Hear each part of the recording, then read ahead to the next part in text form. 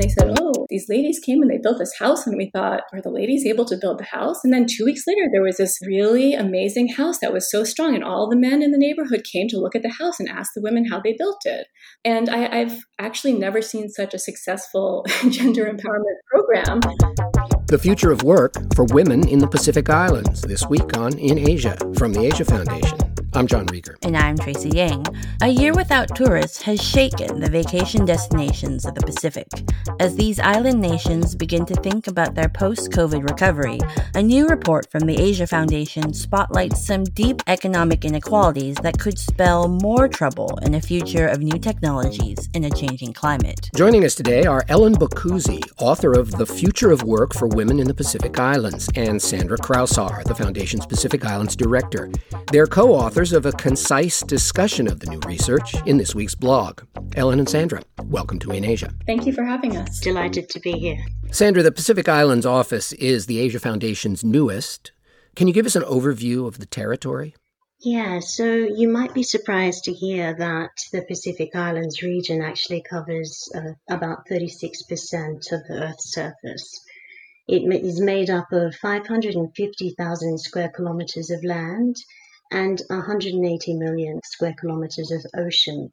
So they see themselves as the ocean states rather than land-based states. What are some of the familiar names? There's particular groupings. So we can have a look at Polynesia. There's Tonga, Samoa, Kiribati. We have Palau and Marshall Islands and Federated States of Micronesia up in the north. They're known as microstates. We have Papua New Guinea, Fiji, of course, in the Melanesian states, along with Solomon Islands and Vanuatu. There's also a population of around 7 million people over 2,000 inhabited islands. So it's a vast region. Ellen, you're the author of the new research report. When you look at the future of work for women in the Pacific Islands, what factors are distinctive of this region at this time?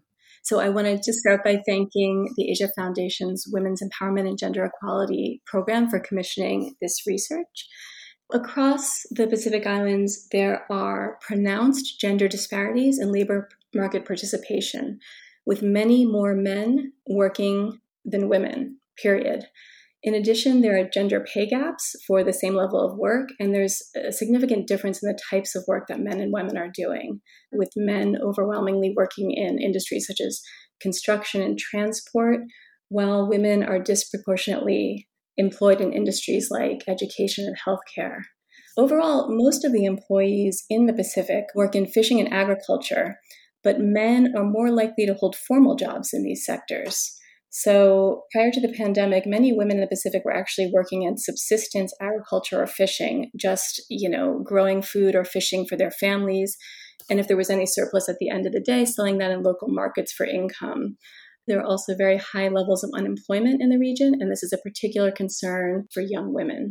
The pandemic has been particularly hard on tourism everywhere for obvious reasons, but the tourism industry in the Pacific Islands was already part of the problem in many ways, according to your essay, was it not? Yeah, so there are positives and negatives, right? On the one hand, tourism is an important driver for economic growth across the Pacific. A third of the formal jobs in Fiji, Vanuatu, and the Cook Islands are tourism jobs.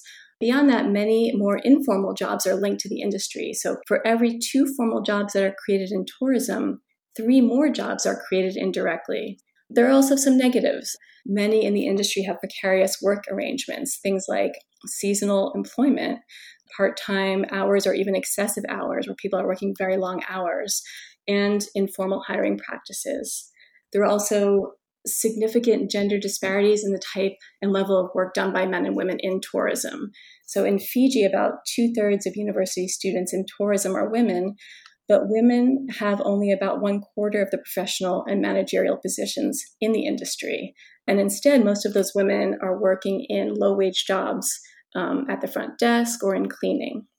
Ellen, the pandemic has been a temporary disruption, if a revealing one. But looking at the longer term, we can foresee much greater disruption from advancing technology and the big one, climate change. Tell us a bit about how these will affect women in work. Sure. Most workers in the region are employed in the sectors at greatest risk of climate change. agriculture, fisheries, and tourism. In addition, the pandemic has been accelerating the use of technology both for remote work and for communication. And women risk being left behind in this transition due to a lack of certain skills or because their jobs may be automated. So then, returning to the central question, what can be done to create a more equitable future of work in the Pacific Islands? I have quite a simple message. Put your gender and inclusion goggles on because you have to really ask, will this policy, will this program, will this change actually affect men and women differently? So just pop your goggles on. One of the low-hanging fruits would be creating green jobs in the agricultural sector, where most of the workforce is already working, together with creating new jobs in emerging green industries. So opportunities include things like organic farming, green building, recycling and waste management, as well as renewable energy. One thing that's important to mention here with regard to putting our goggles on is that when new jobs are created in things like renewables or manufacturing or construction, for the most part, they're going to men. So what we need is targeted skills training, first of all, particularly for women in areas of green employment, where new and better paying jobs will be created in the coming years. ICT training for work across all sectors. ICT, Information and Communications Technology. You think everybody's going to need that training? Correct.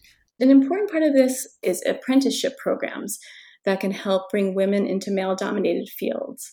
And there's an interesting opportunity here for the advancement of women in these fields such as construction and renewables, because there's currently a skills gap in the Pacific Islands, with large numbers of the higher level jobs actually going to migrants from abroad rather than to the local labor force because of a skills mismatch. So on the one hand, you have high levels of unemployment among the local population, and then you also have people coming in to take the higher level jobs.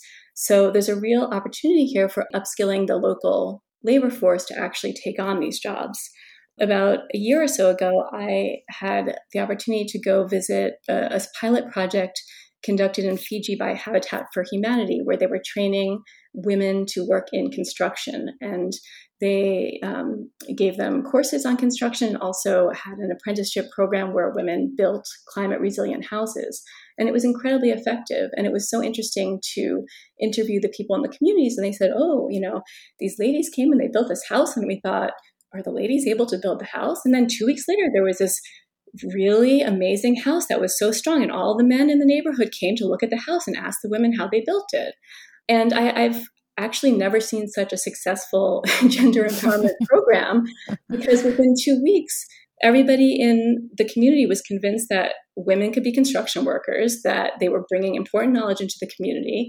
And a number of the families sort of asked these women to mentor their sons to become, and their daughters to become construction workers. So it really is possible to have effective programs that bring women into these traditionally male-dominated fields. Sandra, in your blog post with Ellen this week, you quote author and environmentalist Susanna Arundhati Roy as saying we should see the pandemic as a portal between one world and the next. What do you take from that remark? Yes, I can remember reading this blog post quite early in the pandemic. And I have to give credit to Amber Parks, Anam Parvez, and Dana Stevov, who mentioned Arundhati Roy's work. It's really, I think, looking at the opportunities for this more just feminist future. But it helps us really think about where are the gender divides in employment, incomes, and types of work? And then what are the aspirations? How can we support people that they're able to choose rather than being stuck in an old form of employment? Is this an opportunity to reset? It's really, I think, a portal into a new way of thinking about how our economies work. Sandra Kraus-Haar and Ellen Boccuzzi, thank you so much for joining us today. Thank you. Thank you very much, John. Thanks, Tracy. That's all for this edition of In Asia. For more on the future of work for women in the Pacific Islands, be sure to visit this week's blog, where you'll also find links to Ellen's deeply researched report. And you can hear more stories like this one from the world of international development by visiting us at In Asia, one word, and subscribing to the In Asia podcast. Highly recommended. Until next time, I'm Tracy Yang. And I'm John Rieger. Thanks for listening.